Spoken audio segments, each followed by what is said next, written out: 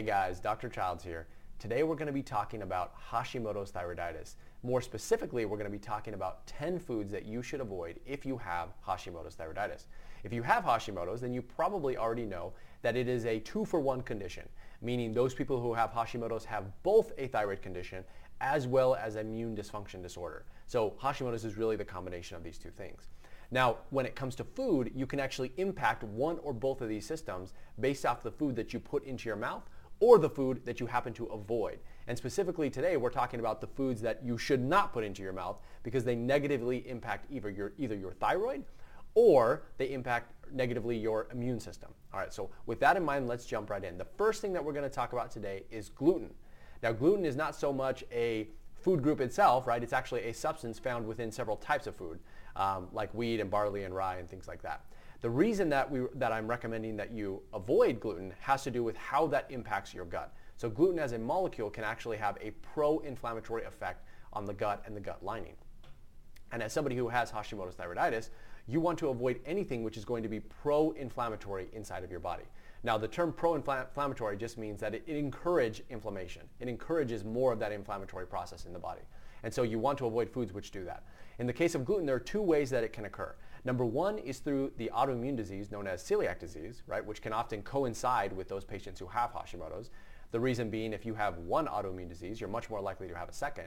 And the other way that it can impair or cause inflammation is if you have a sensitivity to it. And the condition for that is known as non-celiac gluten sensitivity. Both of these conditions can result in that inflammatory state, and both conditions can cause gut damage and also encourage or lead to further autoimmune disease. So you want to be very careful about avoiding gluten because there's two pathways to having that pro-inflammatory state.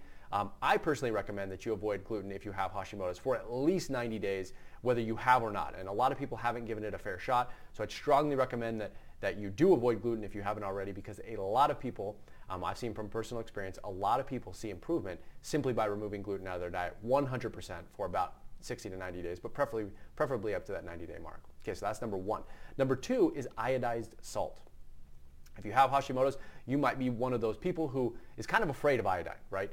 There are a lot of people who believe, wrongly I would point out, that consuming iodine is somehow dangerous for those people who have Hashimoto's thyroiditis. This is not true, okay? I've debunked this in previous other videos and blog posts and so on. So if you are still within that mindset, please go check those videos out. It will explain why that is not the case.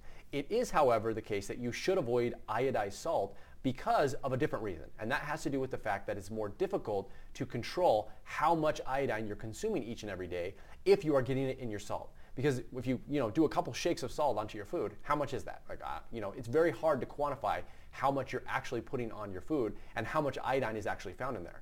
If you want to complicate this further, there are also many salts, especially Celtic sea salt and Himalayan pink salt, which don't even contain iodine, right? So if you're trying to calculate how much iodine you're taking in every single day, it's very difficult to do that. In addition, when you get iodized salt, that iodized salt does not come protected with other nutrients which are thyroid protective, and those include things like selenium and zinc. So if you're consuming a high amount of iodine, you're not really calculating how much, and you're not consuming it with the thyroid protective ingredients such as selenium, you're setting yourself up for potential thyroid gland inflammation. So it is a good idea to avoid iodized salt for that reason. It is not a good idea, however, to completely avoid iodine for other reasons which are sort of outside the scope of this video. That's number two. Number three would be dairy products. Now, when it comes to dairy products, the reason we've included it here is because a lot of patients with Hashimoto's thyroiditis, especially women, have a problem with the metabolizing of dairy products. Dairy has two different ingredients that can cause issues. One is the actual sugar, or like lactose in this case, and the other one would be proteins, including things like casein. And the way that these different compounds interact in your body and cause issues are slightly different, but they both lead to inflammation. In the case of lactose, if you're lactose intolerant, for instance, you have a lot of gut symptoms. So when you consume lactose, you might experience things like bloating and gas and abdominal pain and so on. When you consume dairy products that have casein and you're reacting to the casein as opposed to the lactose, that causes a whole different set of symptoms, including things like acne or runny nose or allergic rhinitis and symptoms that kind of are similar to hay fever or something like that. And we don't exactly know how they're causing problems, but we do know that they're interfering somehow with the immune system. And again, there's no reason to interfere with the immune system or take something that can potentially cause problems with your immune system if you already know that your immune system has issues, which is the case if you have Hashimoto's thyroiditis. So for that reason, dairy products should be avoided. In addition, you might find that certain dairy products you can tolerate better than others. So there are some people, this is a wide spectrum here. So there's some people who can't tolerate liquid dairy products but can tolerate things like cheeses and more solid dairy products. You just sort of have to play with it and figure out what works best for your body. But we do know from studies that Hashimoto's patients who completely avoid dairy have seen, or at least in several studies have seen, an improvement in their thyroid lab tests, including a normalization of the TSH and improvement in free T3 and free T4 levels. So keep that in mind. Number 4 would be soy products. Now the reason we don't want, or the reason I'm recommending that you avoid soy products is actually for several reasons. The first being that most soy products are highly processed. And we're going to talk about highly processed foods in just a second here because that is on the list. But in general, it's a good idea to avoid anything that undergoes a high degree of processing before you actually stick that thing in your body.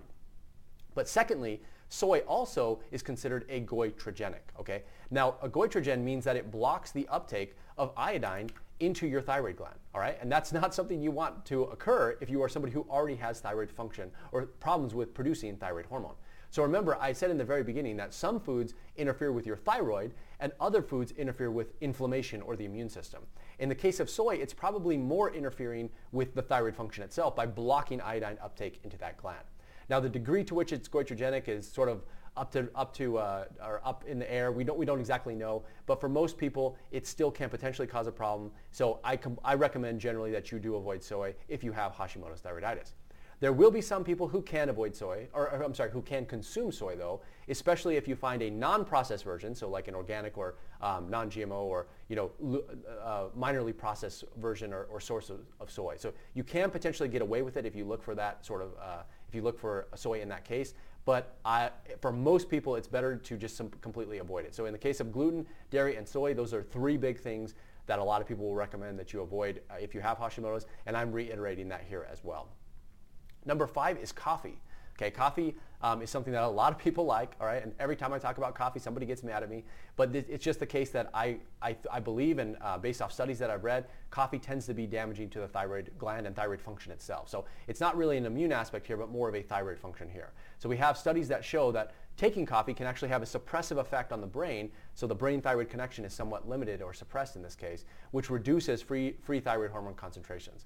Number 2, coffee can also reduce how much thyroid hormone you are absorbing if you take it as a medication, all right? So that's another reason to potentially avoid coffee. And the reason that occurs is probably a little bit different, but similar to how it impacts thyroid function, and that has to do with the kinetics of the bowel. So if you increase how quickly your bowels are moving, you're going to, your thyroid medication is going to spend less time in the bowels, and therefore less will be absorbed.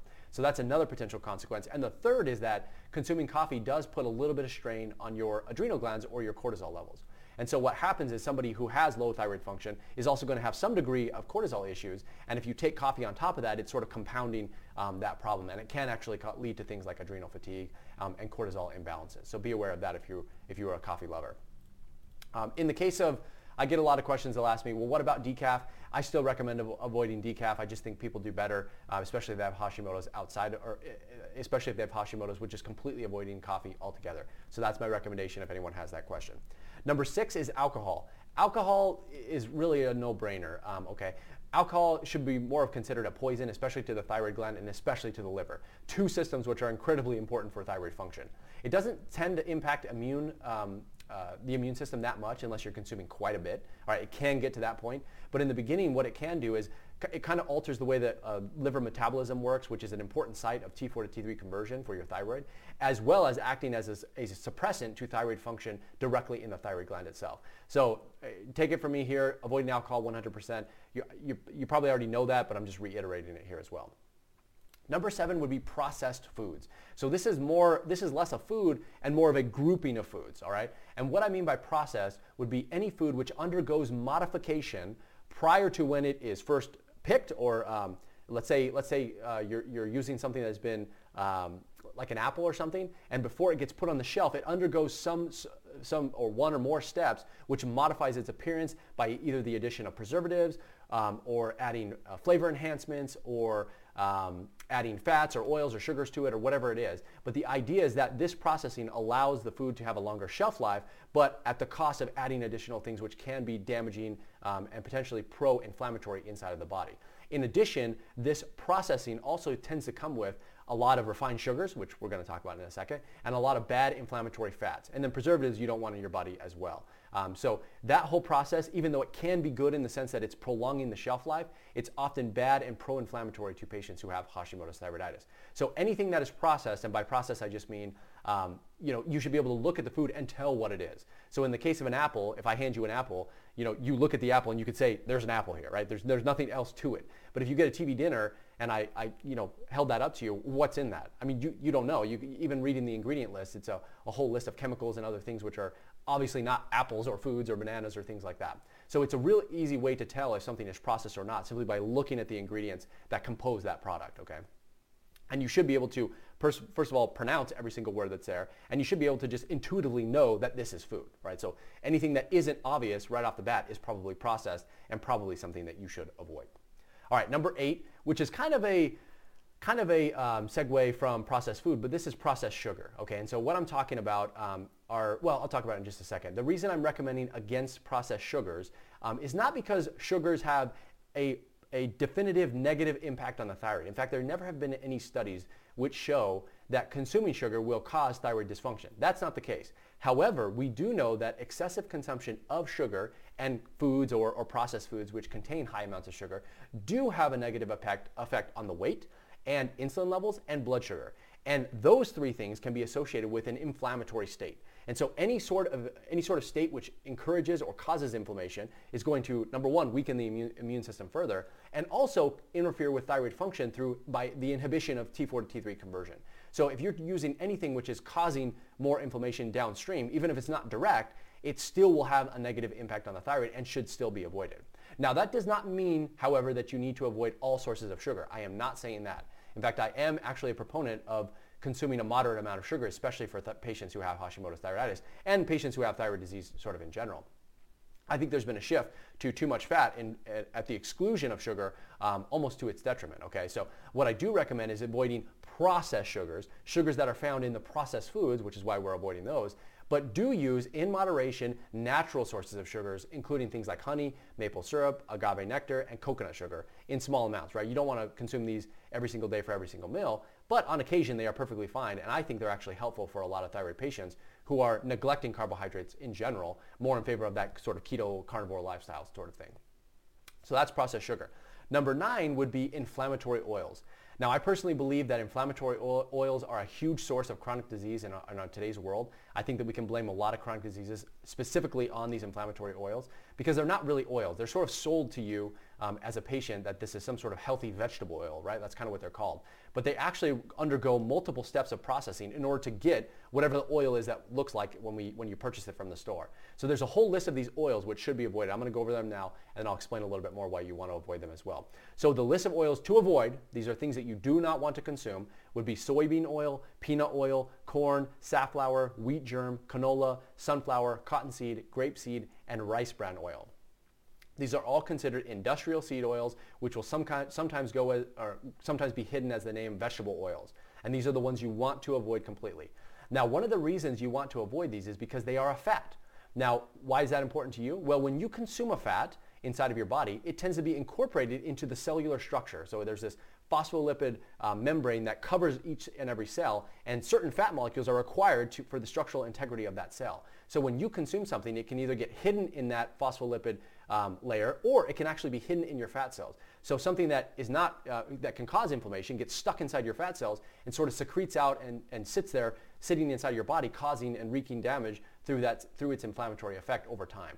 And it can take months and months and months to rid yourself of these things. So avoiding these pro-inflammatory industrial seed oils is very important in favor of healthier versions of oils, which I'll recommend now. So there's a couple that you just want to consume. These tend to be the best. So extra virgin olive oil, coconut oil, butter from grass-fed cows, and I will include coconut oil in here, or I'm sorry, not coconut, avocado oil. It can be used sometimes. In general, I'm not a huge fan of it, but that's another potential alternative, especially if you're cooking at a little bit higher heats, because the problem with extra virgin olive oil is that it's hard to cook at higher heats with because it can degrade at those temperatures. So you can throw some of those in there. It's still better than using canola oil, for instance, but it was not as good as, let's say, extra virgin olive oil or coconut oil. So do keep that in mind. Definitely avoid these inflammatory oils. And you will notice that the problem with processed foods is not necessarily the processing itself, but the fact that it also contains processed bad fats and processed and refined sugars. So by getting the processed foods, you're also getting a combination deal, which comes with all these additional bad things that you want to avoid entirely. And then number 10, we're on the last one here, and that is raw vegetables. So hopefully your ears are perked up a little bit, because raw vegetables are not necessarily something that should always be avoided, but I want you to be aware of the potential problem that they can cause for patients who have Hashimoto's. Now, certain vegetables are high in goitrogens. And if you remember, as we talked about throughout this video, I mentioned that soy has a goitrogenic effect. And so too do certain other vegetables. Included on this list would be things like broccoli and Brussels sprouts, kale, and so on. So in that family of vegetables, these all have goitrogenic potential.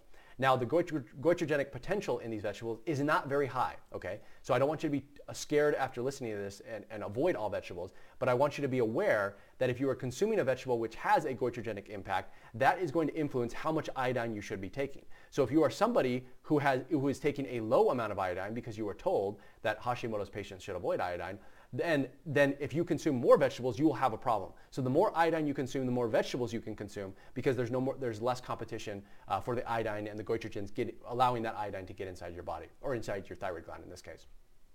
If you want to completely not have to worry about this, there are certain things you can do to vegetables to allow or to reduce the goitrogenic impact that they can have, and that includes boiling them or steaming them. Now, unfortunately, that process also reduces some of the beneficial nutrients found inside of these vegetables, but it's better to get rid of those goitrogens and then also get the benefits. You'll lose some of those nutrients, but you'll still get the benefit of the vegetable, and it'll be a net positive in the end. So for most people, though, this is not an issue, but I at least wanted to throw it in there because I have seen some confusion about it lately, so I think it's helpful to include it. So the bottom line is, if all that was a little bit confusing, do eat your vegetables, and if you feel like you're worried about it because you're not consuming a lot of iodine, then the answer is to boil or steam your vegetables, and that should solve the problem. So that is the list. That's all I have for you guys today. That is the list of 10 food groups that you should avoid if you have Hashimoto's thyroiditis. If you have avoided these in the past, I want to hear from you. So leave your comments below if you have any questions. Tell me about your experience if you've avoided them. Have you seen any improvements in your Hashimoto's as a result of that? And if you haven't already, make sure that you download my free thyroid PDF resources. I have tons of information just like this, all designed to help thyroid patients like you feel better. So make sure you do that. And that's all I have. So otherwise, I'll see you guys in the next one.